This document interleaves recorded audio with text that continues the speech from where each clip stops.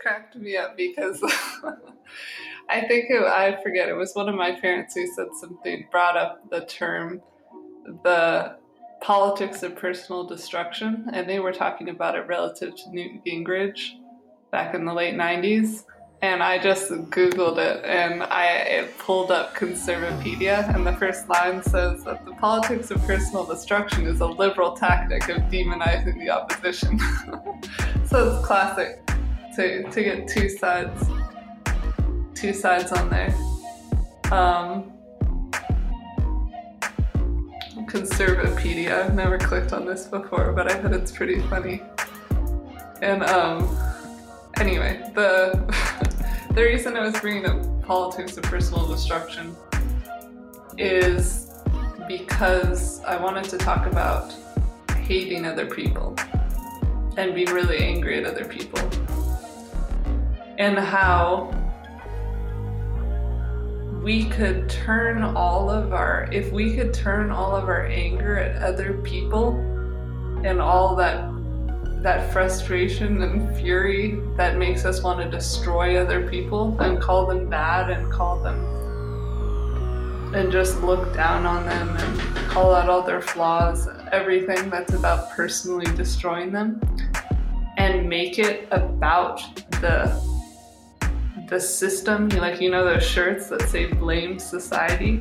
I literally think that one of the biggest keys to stopping our agony of being at war with each other is to full-fledged blame society and societal structures for everything.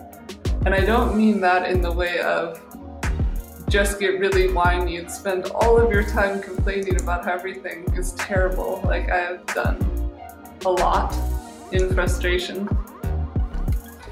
But it's literally like, if someone's behaving in a way that's caused a lot of hurt, a lot of pain, is really dysfunctional, your opinion, anything, instead of making it about personally destroying them, you make it about how angry you are that they were ever put in a position where they were caused the pain that would even cause them to act like that.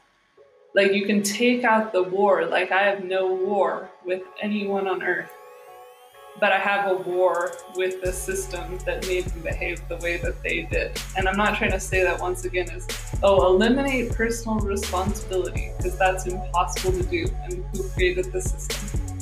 I don't have to say that.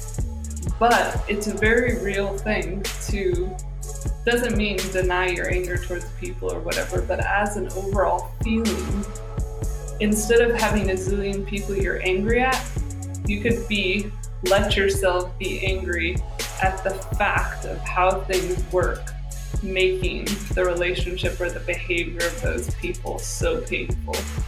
Like, you're not mad at your parents, you're mad at the fact that the system put you in a position where your relationship with them is so dysfunctional. You're not mad at your friends, even if they betrayed you or you feel like that or anything like that. You're mad at the fact of how dynamics played out that way. You're not mad at yourself, you don't hate yourself. You're mad that society put you in a certain position.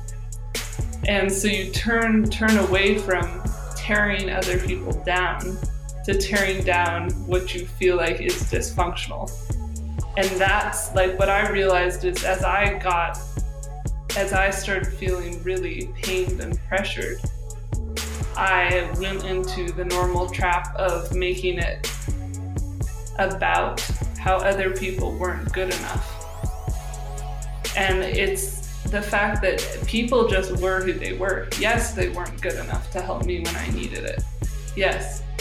But that's not because they're bad people at all. Just like I'm not a bad person when I haven't been able to act rightly towards others. It's so many pressures involved. So turn the hate of others into the hate of society. That's my thing.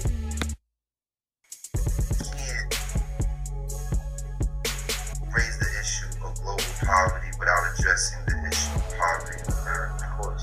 Because there's no place on earth where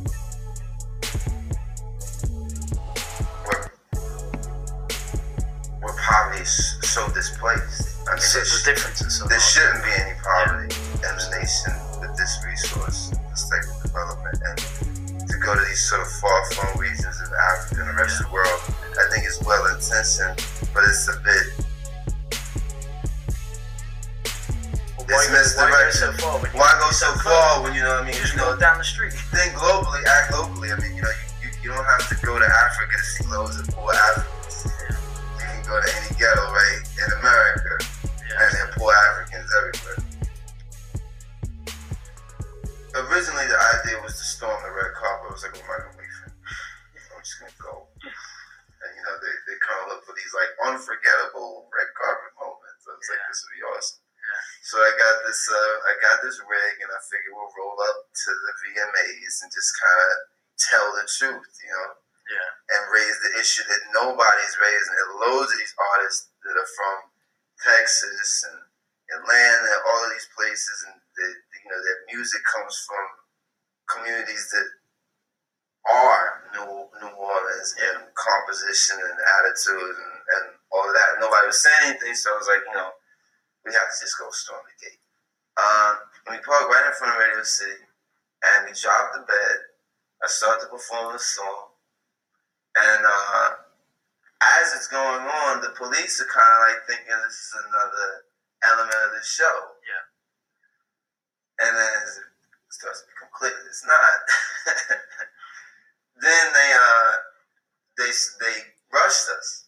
The arrest part of it was where I was like, okay, now you're just getting crazy. It's one thing to shut me down and to give me a citation, and I showed you guys my permit, but it's another thing to arrest me. Yeah. What exactly are you arresting me for? Yeah. And then they won't even admit that me and my crew were arrested. They say that we weren't arrested, we were taken into custody. Yeah. In handcuffs. In handcuffs. I really was arrested. You arrested me. And even though I didn't spend the night in jail, I was processed as if I had committed a serious criminal offense. And furthermore, they were trying to find other things on me. Like, you guys have any outstanding warrants? They even got down so low as to say, you don't have any ID on you. So we may have to keep you overnight because you don't have sufficient ID. So how can we be sure that you are who you say you are?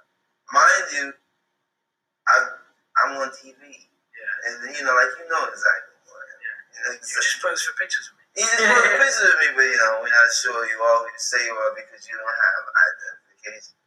Just these statements. So really, the most interesting thing about that entire episode is that the way that the police mobilized on me was not,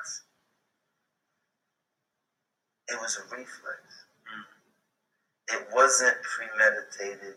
It wasn't like this guy's an enemy of the state or he's a threat, or that it wasn't even focused on what I was even had to say.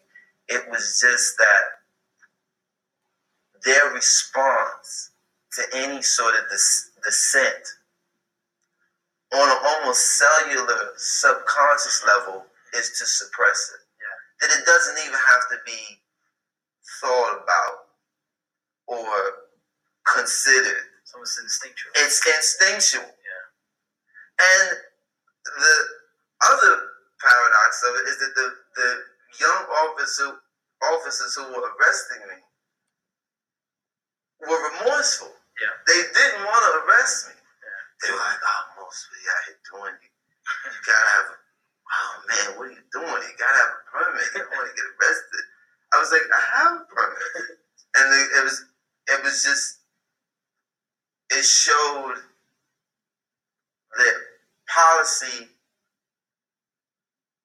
is pervasive. Yeah.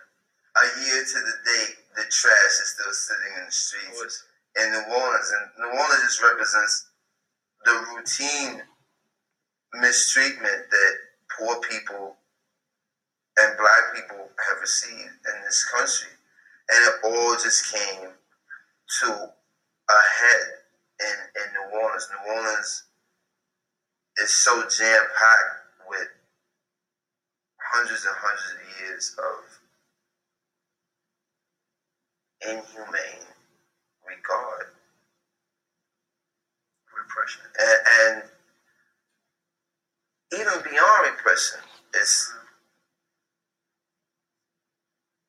indifference, casual indifference. You know, watch Bush and his family as they're walking through these shelters, and it's just kind of annoying that they have to even be there. This is drudgery for them, you know. Getting their feet dirty. Yeah, it's not even getting their feet dirty. It's just like, oh, this is depressing. To have to do this, it was just a hurricane. I mean, God, oh man. And there's no sincere care there. It's completely perfunctory. It's not any real human investment. So, you know, I wish that I could say that there were other artists who, you know, there have been, but I just did what I felt was necessary to do, and I don't mind having been arrested. I mean, I have not gotten arrested.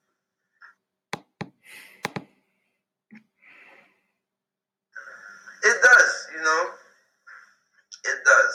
They didn't. If it had been any other type of artist doing the same thing that I was doing, I'm sure that it would have been Just slap on the wrist. a different response. If Puffy had decided to do that, he might not have got shut down at all.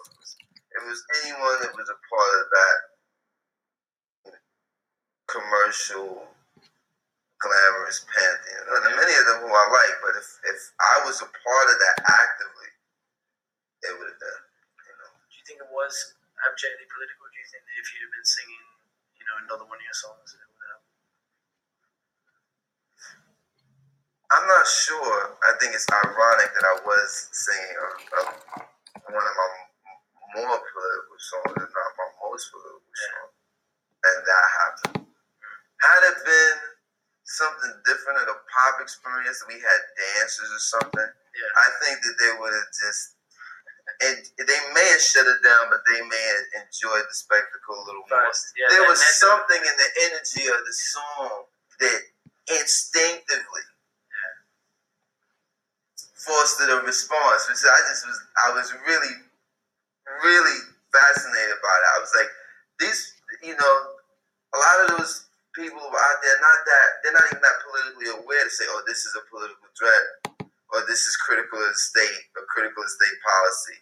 It's just that somewhere in them, the superiors, the guys with the white shirts on, knew that that's not proper.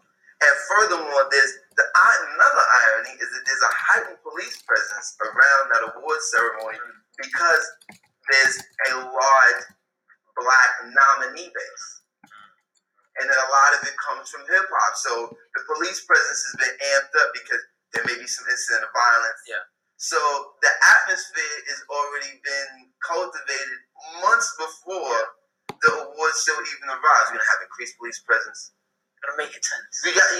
Because that type of posture often brings something that might never have happened to the fore. So it was just really, really, really interesting. And I mean, I'm not gonna lie, you know, it's not bad to have that. Not that I did it for that, but I certainly don't mind, you know, being arrested for. It gets it out in a way. You know? Yeah. We're sitting there talking about it. Yeah, you know, and people they don't forget about those people who have been forgotten enough already. So do you feel? I mean, I don't know. I mean, in your line of work, do you think there is a lot of pressure to sort of self-censor? Cult the personality, sure. And they say if we can control these if we can pick the personalities that people will respond to, or we can cultivate these personalities, then we can stay in control of the machine. It went from them being able to successfully do that to somewhere along that line, artists or talented people and the machinery saying, we don't even have to cultivate personalities anymore. We can cultivate personas. So it went from culture to the cult of personality to the cult of persona, to get people to believe that so-and-so is this, to get spokespeople or representatives for a lifestyle or an idea that they may not even subscribe to themselves. They can sell it, though. They can make it appealing to a mass of people. And there are great rewards for agreeing to do that. You know, it's gone from being, this is my art that reflects, this is my work that reflects my history, my personal life, my struggles, my ambitions, my dreams, to this is my persona as it is attached to a product or a lifestyle or something that you can buy. Too intertwined, many of them. And there Loads of products. are lots of, they reward you for it. If you just say, it has nothing to do with me, I'm just a model. It's like I Crips. put on the clothes, I stand in the pose, they pay me a check. So what effect does that have on the community? Oh my God, it's if there's no voice of dissent, if there's no imagination, not even, let's just leave dissent alone. If there's no earnestness, if there's no truth in what artists and talented people do, if it's all about the gesture, then it's telling people there's no room for your imagination. There's no use being imaginative. Follow the rules. And what about the individual in terms of the collective? It's not about that. It's about conforming. And if you see someone who is a creative person doing that, then what energy might you have to criticize your local government, or your state government, or to just have any sort of opinion about what's going on around you in the world, to say, to use your common sense to say, well, that may be a prevailing practice, but that doesn't mean that it's useful or necessary.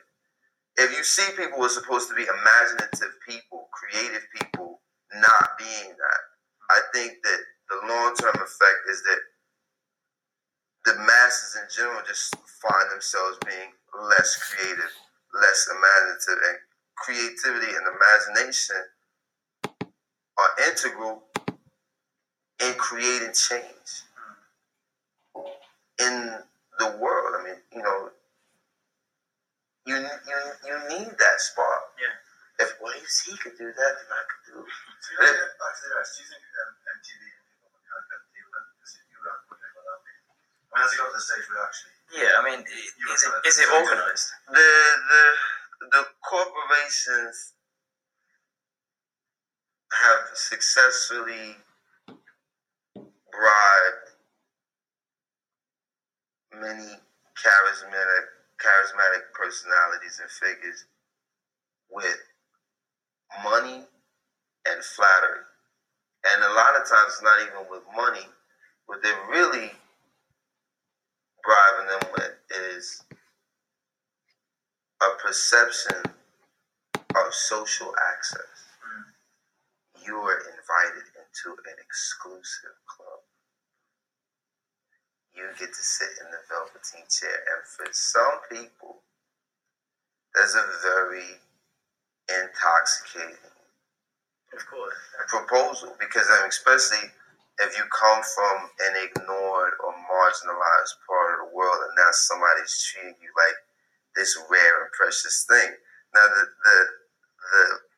the fine print of that is like, it's better to be, and this is a quote from an article about Josephine Baker that I read, it is better to be treated like a rare and precious thing as opposed to a horrible, ugly one. But it's still to be treated like a thing. There's no real human temperature in that. It's, oh, you're so exotic, but you're a caricature. You're a beautiful caricature but you're not a You're human. commodified. Yeah, you're not a human being. And it's just that kind of hip hop will find its center again. At the moment, a lot of its biggest names and most charismatic personalities are dizzy and disoriented off of success and what they perceive to be mainstream approval and acceptance. Which the irony is that the culture came into prominence without any of that. Yeah. Almost Came anti that. rejecting that. Like, we don't care what you think, it doesn't matter. It's like I was watching this thing on Andy Warhol. The great thing about another great quote is that he said that Andy realized that you couldn't lead people from the front, that you had to go to the edge and say, this is the center. Yeah. And that people will find their way to the new center. Yeah. And that's what hip hop said. It's like, even past that, it was like, this is the edge and this is the center for us. And we don't care about the center. This is our center. And then people started gravitating toward that center. There, and it's surrounded in sort of commercialization and lots of money, and At least what would it take to push it again to the side? Where are the leaders going to come from?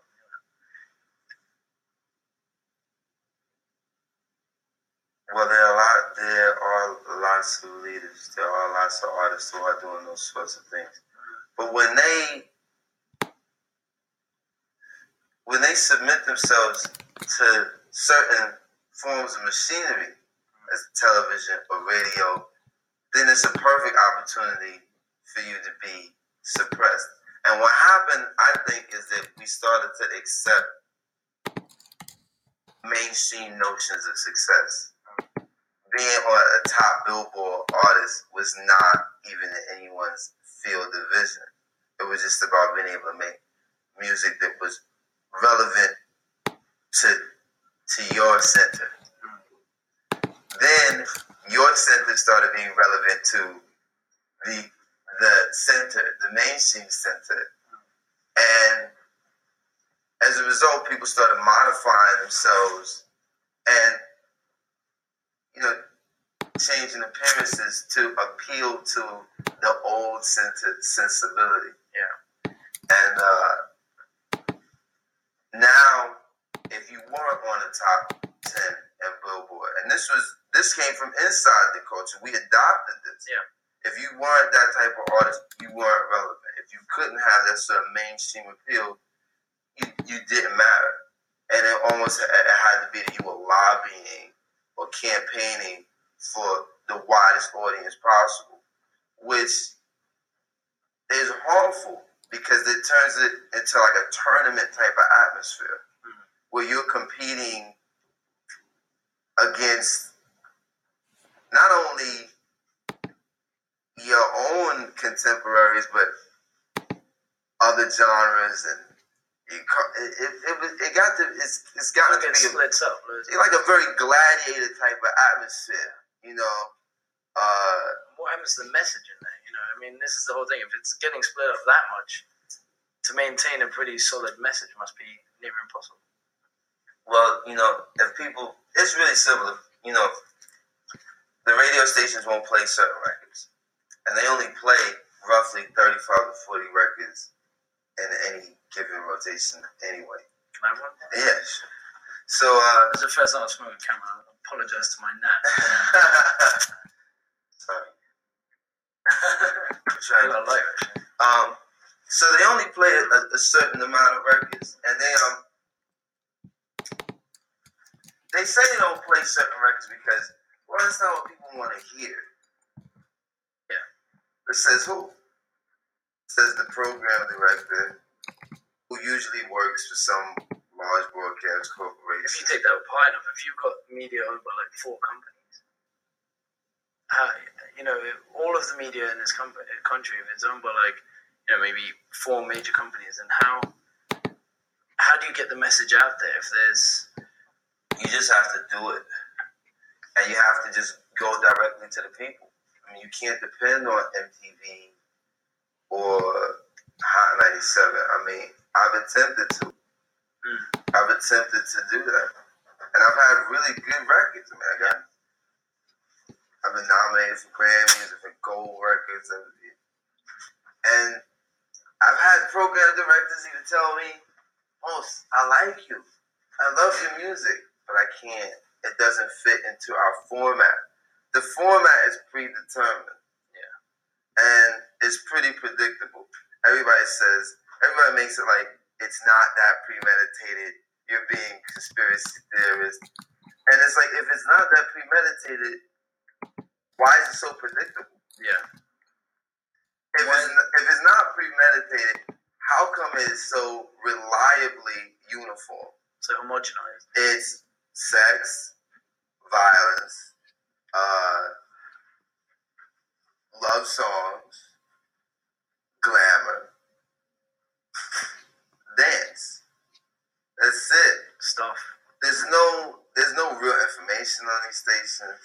So as a result, there's no real information in the music, and that's not what they're about. That's not what their programming mandate is about. Their programming mandate is about surface pop culture, and that's really problematic for us as a community, because the only culture that we have in this country is the ones that we create.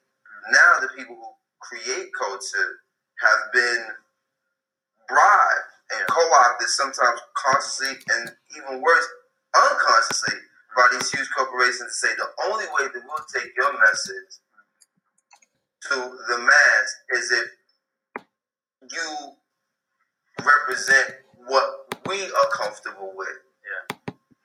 Seeing your community or seeing your demographic, which is a really kind of sterile terminology for people and a community. It's like, well, your demographic, we're comfortable with you representing this to them. We like it when we're comfortable with that imagery. And anything outside of that, we're hesitant on it. So do you already have to have media? I mean, the problem is that, when you've got someone like Mumia who's, now it is, you kind of have to be looking for him to find him. You kind of have to be, he's there, he's accessible on the web, his commentaries are there every week. But, if you're not looking for him, he's very hard to find. So does that make it a problem in terms of, do you already have to have media exposure to be able to make that message? Or do you just got to keep plugging away? Well, I mean, these are those type of scientific types of questions. Do I think that? I think the certain messages, because it's just I found Mumia through from my mum. Right. She's political. So I've sort of been raised in that. But if I hadn't been, I don't know if I ever would have known about it. Do you know what I mean?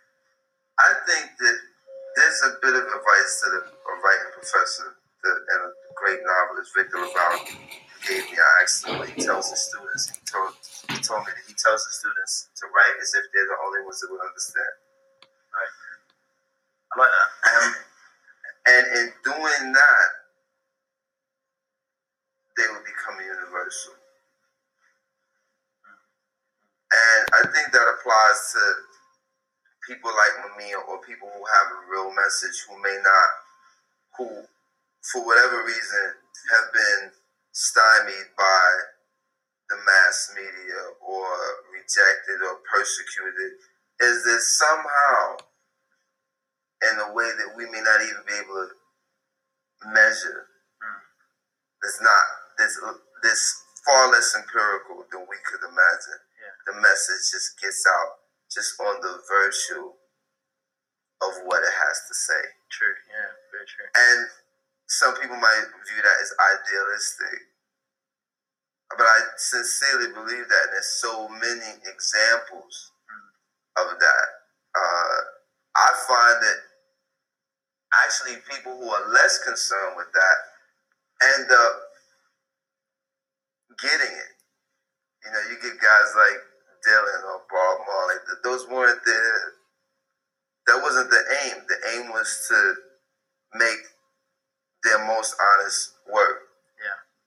And because they did it,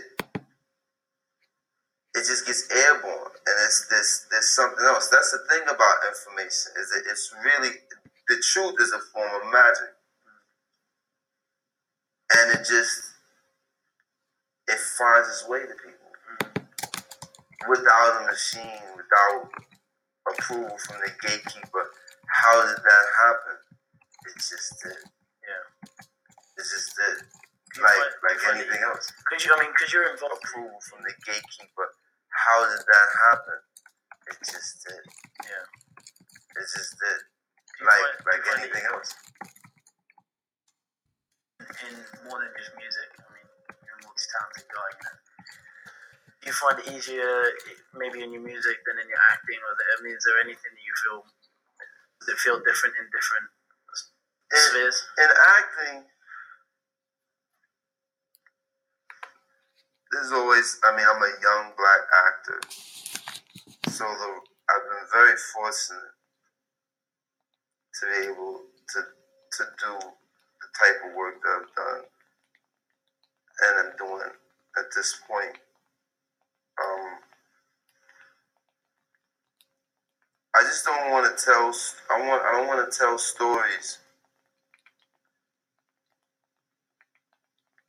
or portray characters that are not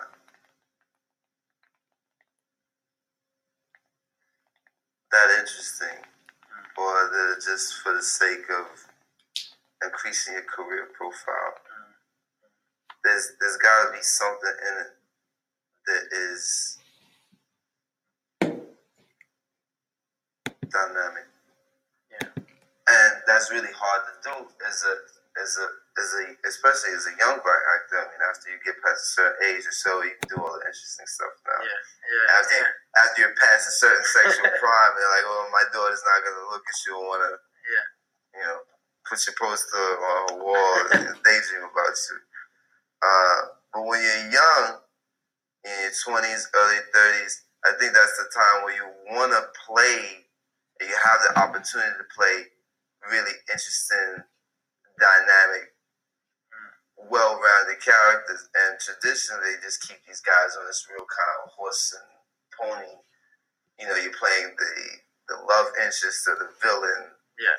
And I'm not really interested in that. So I was gonna say, thanks for that. I just I try to do the stories that I like, even if they're not so well executed sometimes. And to work with the people that I admire, and I think they have something to offer, something to say. And movies are a crapshoot. You take a risk. You say, this looks like this on the page. But when we get it on its feet, it may be great. And it gets to the editing room, it may be something completely different. There's so many hands that touch a film project that you just try to follow your intuition, do the best work you can, and then just go, okay, moving on. Yeah. And that's where the impulse comes when people say, well, I'm just going to get the money because I can always do another film. Absolutely, yeah. Which is very tempting, too, because if you kind of just say, okay, this is not about me and my personal views, I'm going to portray these characters that have nothing to do with me, I have no connection to them really. You're going to pay me a handsome fee. I'm going to climb a little bit up the ladder. And then at some point, when I've elevated far enough, then I can do my own thing. Yeah. Which is a method. It's not, I'd rather be about that all the way. Yeah. So that it's never any surprise or some sort of departure. That it's just like you've always been about. Because you might lose your street cred then. It's not even about the street cred. I might not have any fun. This is art. It's supposed to make you happy. Yeah. You're supposed to feel good about it. I mean, at least that's why I started doing it. There's a certain level of joy that can come out of it, and that's what I try to go to. Is the joy, like not the gratification of people saying, "Oh, you were awesome, you were great," or everybody's seeing your movie. It's just like the joy of it, the challenge of it as well. As the career shit is like, that fame, that critical mass fame moment has an egg timer on it anyway. Yeah. It's like you're the prom queen or king for one day. Yeah. You can't wear the tiara around every day. I was prom king. You know what I'm saying? But you change your clothes and stuff. You know I lost my trophy, I think. Yeah, it's there's an impulse that after you're the prom king to want to be the prom king every year and to maintain that. And it's just, it takes too much energy for me and it's just not that interesting. I don't have that type of ambition. I make a good living, I make a decent living, and I do work that I like. And sometimes it's not that easy, but so what? You gotta be able to sleep at night. You be able to look at yourself, even if it's better to do something that you care about that doesn't turn out well. Sure, of course. Because even if it doesn't turn out well, you can go, well, I gave it a shot. Nothing my best. I was trying. It's worse when you do something that you don't really care about. And either if it turns out well, you don't respect the people who admire it because you're like, this is shit. Yeah. And I'm not able to accept the praises I'm receiving from it really comfortably in myself because I know that this is bullshit. Yeah. And then if it fails, you feel even worse. And then you didn't have a good time. Generally, the things that you don't care about, you don't have a good time doing. Yeah. And you're not that good at them. I just don't think you can excel at something that you really don't care about. You can for a while, but you can't sustain it. No, of course. It's very interesting about being true to yourself. Because we read that book, the Nelson George book, about Soul Nation. That was explaining what happened during the 80s to all the African American politics and how did they go from Black Panthers to nothing. Because it was all about in the 80s, it was all about success and money and all the big they made, the people like Eddie Murphy, Oprah Winfrey, all like big stars. And the value was, we're black, but we're like you, Right. And so people, they were not true to themselves and their values anymore. And so everything became depoliticized. I don't know how you say, but depoliticized. I mean, and then you had on the opposite end of the spectrum, and not even on the opposite end, kind of like in the twilight of that, in the middle, you have a guy like Spike Lee, who has a wide appeal without even having wide commercial success per se. Yeah. But he's speaking effectively to his center. Yeah. And he's prolific. Yeah. So he becomes as well known a name as any other filmmaker or any black star without that type of multi-million-dollar success, which speaks again to my belief that if you are the change, if you are really invested in trying to become the change that you want to see in the world, that people will find you. Yeah. Especially now when the world is smaller than it's ever been. I mean, all of these different advents of technology are designed to make the world a little smaller. The telephone, the television, radio, film, they condense the world. So now, I think there should be less anxiety, and given the mammoth that the internet is, there's less fear. There's less anxiety that I have about people being able to get the message. You have people getting known for just doing earnest, silly things in the privacy of their homes that people connect to on some level. Like the guy that did the Numa song? It's just a guy in front of his webcam at home. And he's just jamming out to this ridiculous song. He filmed himself doing it, and it becomes a viral video. And then millions upon millions of people start doing their version of what he did. Yeah. This is a guy that was just at home with a web camera. He's a phenomenon of some sort now. So it's like, that's just a guy just doing something frivolous and fun. I got arrested in front of Radio City.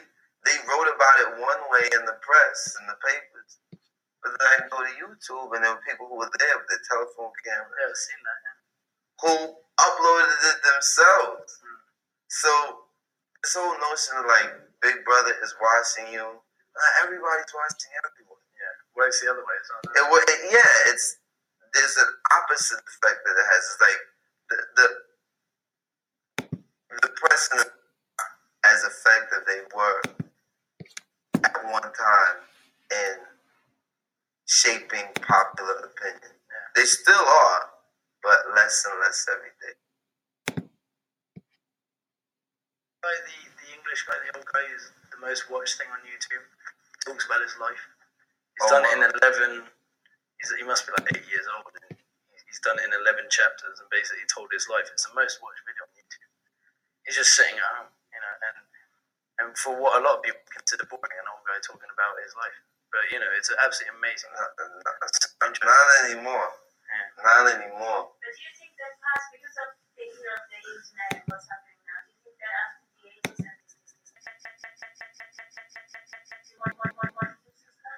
Absolutely. Because and traditionally, the evidence that we've lived through is that the media or your newspaper or your news broadcast is supposed to reflect what people feel and what they're thinking. We've taken a poll. Yeah. We've done this. We've done that. And now you can hear the voice of dissent and see it and experience it for yourself without a third party, without an intermediary. It don't have to come from CNN. It don't have to come from CNN. It don't have to come from C-SPAN. It doesn't have to come from any of these, huge conglomerates. It's a lot more personal now. So where do you think the leaders can come from? I mean, who are your heroes now? Well, A lot of people would say you're their hero. But who are yours? my parents, my children, Dave Chappelle, Muhammad Ali, Mumia. There's so many people. In this generation, my heroes are people in the streets, people who survive in poverty the best way that they know how. People in New Orleans are heroic. People in the ghettos are heroic. Children of Sudan are heroic.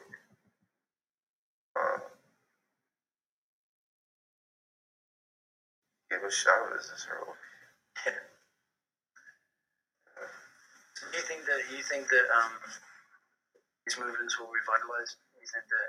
I don't think that they're dead. I think that the reports of their death have been grossly exaggerated. But someone like someone like Mumia back in the he was we spoke to a guy called Michael Starfield, who's the head of the campaigning as a death penalty. He was saying the problem with one of the problems with Mumia's case was that he was coming from an era where when he was speaking out and screaming in the courtroom and condemning the whole thing, the movements behind it, and just as it happened to him, it was like he was screaming into an echo chamber. Yeah. And it, especially through the 80s, it sort of was dying. Do you feel optimistic about it? Do you think? I do. I think to feel discouraged is what they want, and I think there's a natural impulse to look around you, especially if you look at television and the press in this country anyway, to just be like, oh my God, people who are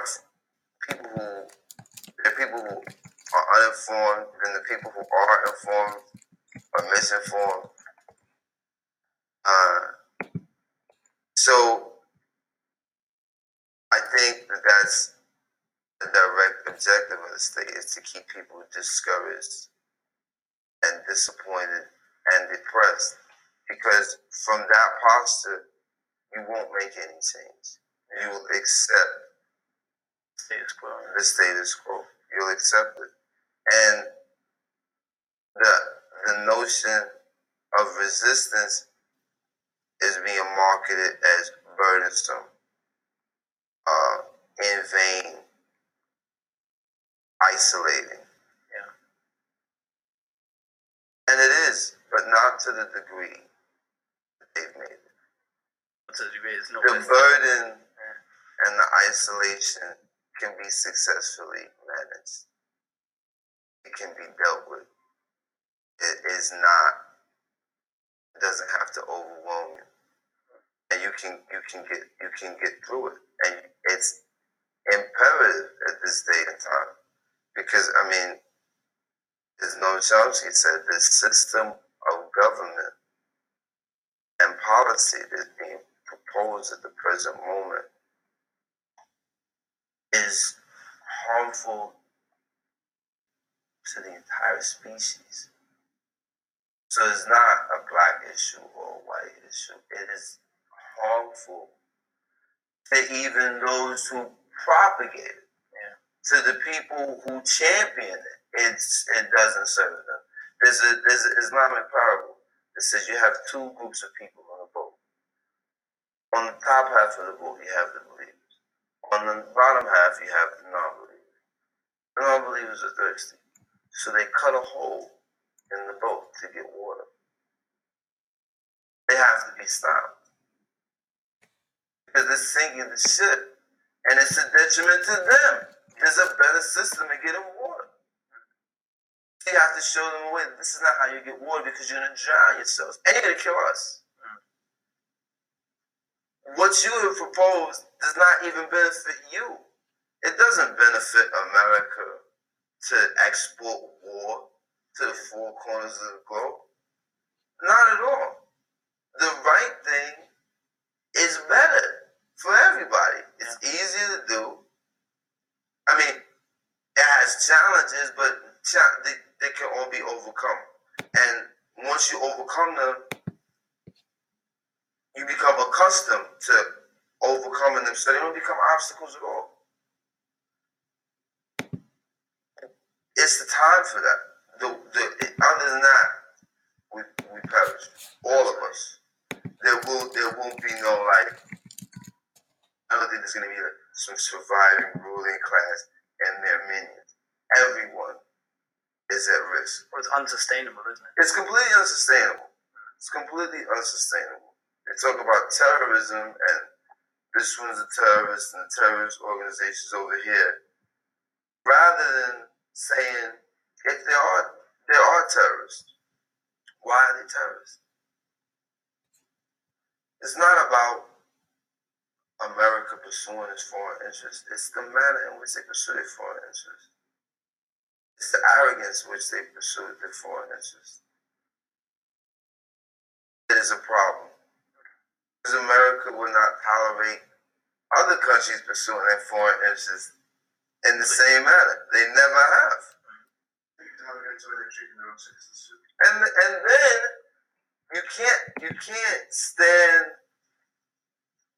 on a moral pretext pointing fingers at the despots and leaders of the world, many of whom are your allies to begin with. And you have your own system of despotism and suppression. You can't point fingers at the leaders of the world, governments of the world, when you're doing the same thing, and in many instances, even worse. Yeah. You say what you want about Saddam Hussein. Everyone can see clearly that this country was in much better condition with him in power than it is now. Sure, everyone has a critique of any leader of any nation. Hugo Chavez has critics, and a lot of them are white. Fidel Castro, any leader. Yeah. They have policies that are good and then policies that people don't agree with. But what about our own policy? Yeah. The way we treat our own citizens. You can't fix someone else's yard before you fix your own. And you can't spend the money of the people in your yard to fix up someone else. It's neglectful. Or to destroy their yard. Or to destroy their yard. We ain't fixing no one's yard. You know? It's like your neighbor lives next door to you. He beats his wife. He's not a good guy. You blow up his house. You kill him. Is that really the way to deal with that? Especially when you're beating your wife. When you may even beat your wife. You may just have her locked in a dungeon. Yeah. Outside. She can answer the phone. But you beat yours. It's wrong. It's just nonsensical. It's nonsensical.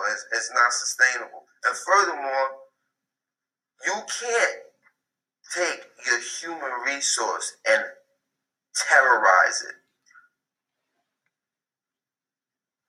and abuse it and criminalize it. People who are bright lights. Mumia is not a criminal. Why would you kill Malcolm X?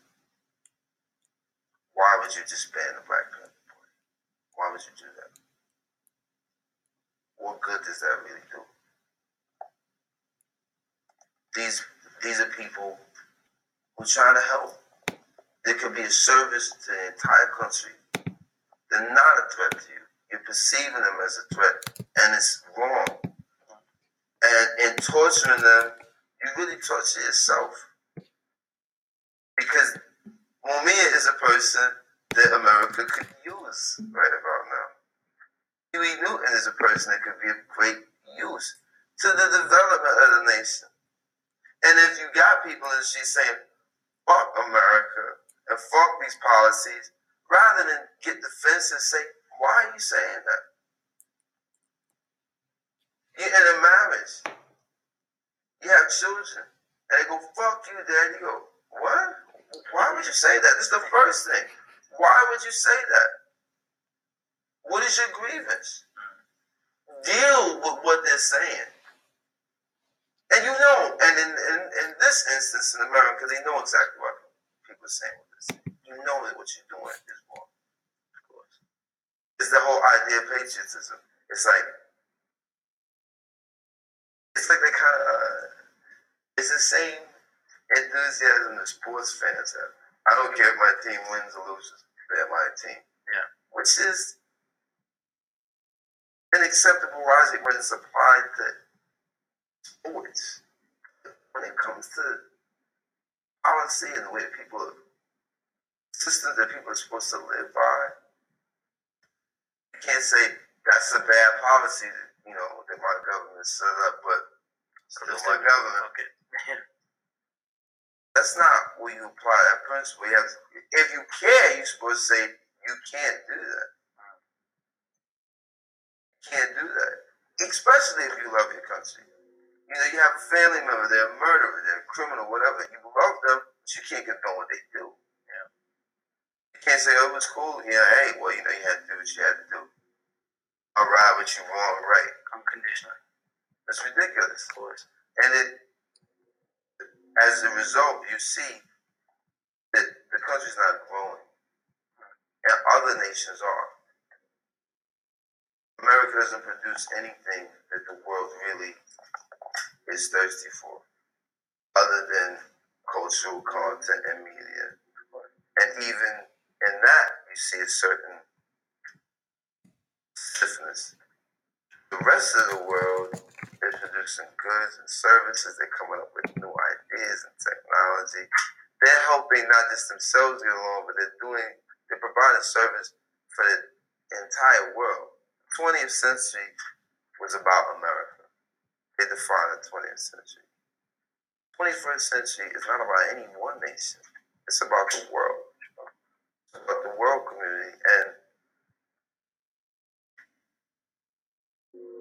America would do well rather than be threatened, is to say, we would like to take part. We don't have to be the head honcho. We just want to be useful and helpful. And as a result, I think they have enough resource. It'd be too easy, really. To just It'd be a lot lay easier than back. what they're doing now, isn't it? And then they can really claim we are the greatest country in the world because we do so and so. It's not because we have all of the money and all of the guns, and because we'll rain it down on you with missiles and just beat you into submission. It's not. It's like big bully at school, isn't it? Yeah, You may not tell them you don't like them, but you definitely don't like them. you don't like it. And at some point, somebody's gonna face the bully down. The bully never wins. Yeah. It's in all of the movies. They've been to the cinema lately. Like, come on, man. Just to finish off, I think in a way, getting back to that arrest, that was a bit of old-fashioned politics, really. Wasn't it? I mean, you're talking about not giving up and saying how that is out there. I mean, that was just doing something that we seem to have to be doing. Yeah. Really talking about banging away. Well, the thing is, we went and watched Pam, like, basically, they named the street after Mumia in France. So, in Saint-Denis. And now Philly and a couple of, basically all the politicians in Philadelphia and Pennsylvania as a whole have condemned Saint-Denis to the point of they've introduced a resolution in Congress to condemn Saint-Denis for naming a street after Mumia. So we went down with Pam the other day, and she's standing there trying to get them to withdraw this resolution, and they won't listen to it. They won't even acknowledge your existence. Well, I mean, condemn it then? Condemn Saint. What are you going to tear it down? Yeah. What are they going to send a demolition crew to Saint-Denis? I mean, the arrogance Absolutely. that even requires. We know what's best for you. You did what? In your own fucking country? You're condemned. It doesn't matter. Yeah. It doesn't hold any weight. It's not like the people of Saint-Denis gonna be like, we got condemned by the Congress. So? Yeah. Would the Congress care if the French Parliament got together and said, we condemn Philly for fucking doing this to Mumia. They'd be like, yeah, well, good. You can condemn us from over there because we are Philly. Exactly. So it's the arrogance to even say they're like, fucking let them pass the resolution, condemn it. Cuss it out, make fuck Saint-Denis t-shirts. Who cares? They did what they did. It's their right. And see, that's another arrogant thing too, is that why are you trying to export this system of government to the rest of the world? These people were doing fine on their own. Whatever their problems were internal. People have a right to live under whatever system of government they see fit. Some people prefer monarchy. Some people have no problem with the Taliban. Yeah. You don't like it, you can Fight it for yourself. you can change it or you can get out of town. To say that your system of government is wrong and you should adopt ours. When there's definitely problems with this one. And the deal is that what you're telling people to practice, you don't practice. Yeah. There's no real democracy in America. There's no even real interest in democracy in America. There's an interest in maintaining the illusion of democracy in America. The proxy of democracy. The circumstance and part of democracy. It's not democratic at all. If it was democratic, why are there only two parties that run every year? If it was democratic, why doesn't every vote count? If it was democratic, why are you only allowed to vote from certain times to certain times at the most inconvenient locations that you can imagine? You should be if it's about people voting for who the leader of the country is going to be, you should be able to vote everywhere. You should be able to vote like you can play lotto. Yeah. If you're 18 years old, you should be able to vote at your ATM. You should be able to vote anywhere. At all times of the day. Yeah. They make it inconvenient for you to even participate in the process. You got to register. They give all this information. Then you got to go down to the library with a long-ass freaking line. You're a working person. You got children. You got... How are they making it easy for you? They're telling you, participate in the process. It's vital. But they're discouraging you by the bureaucracy that they set in place for you to even participate in the process.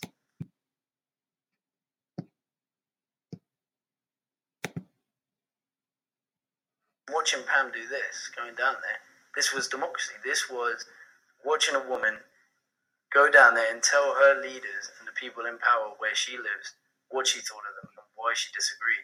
And it's almost, it's like you getting arrested outside, Radio City.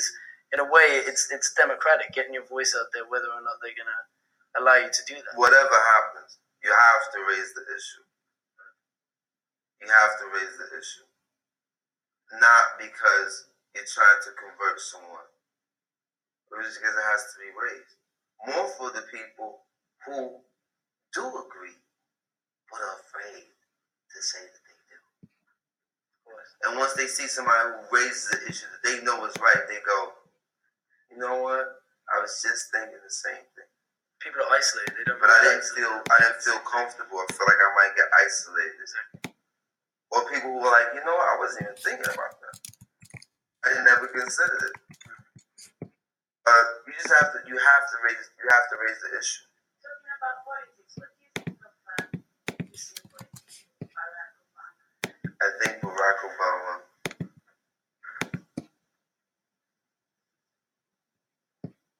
should be the next president of the United States.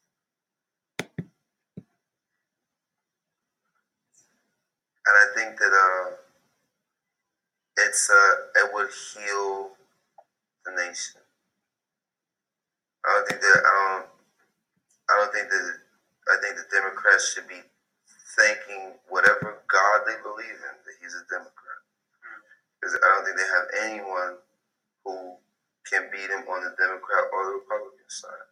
And furthermore, Barack is interesting because he would not have to spend the type of money that is traditionally spent on presidential campaigns, because his appeal would be from the center out and up. Barack could just get in a tour bus and go from station to station. He wouldn't have to spend any money on radio ads, or he could go and talk at every urban radio station. He could do something. The way the technology is even to this point, he could run his whole campaign from MySpace or YouTube. I mean, and that's not being facetious. That's very real. I think Barack is in a position to transform the way that even campaigns are run.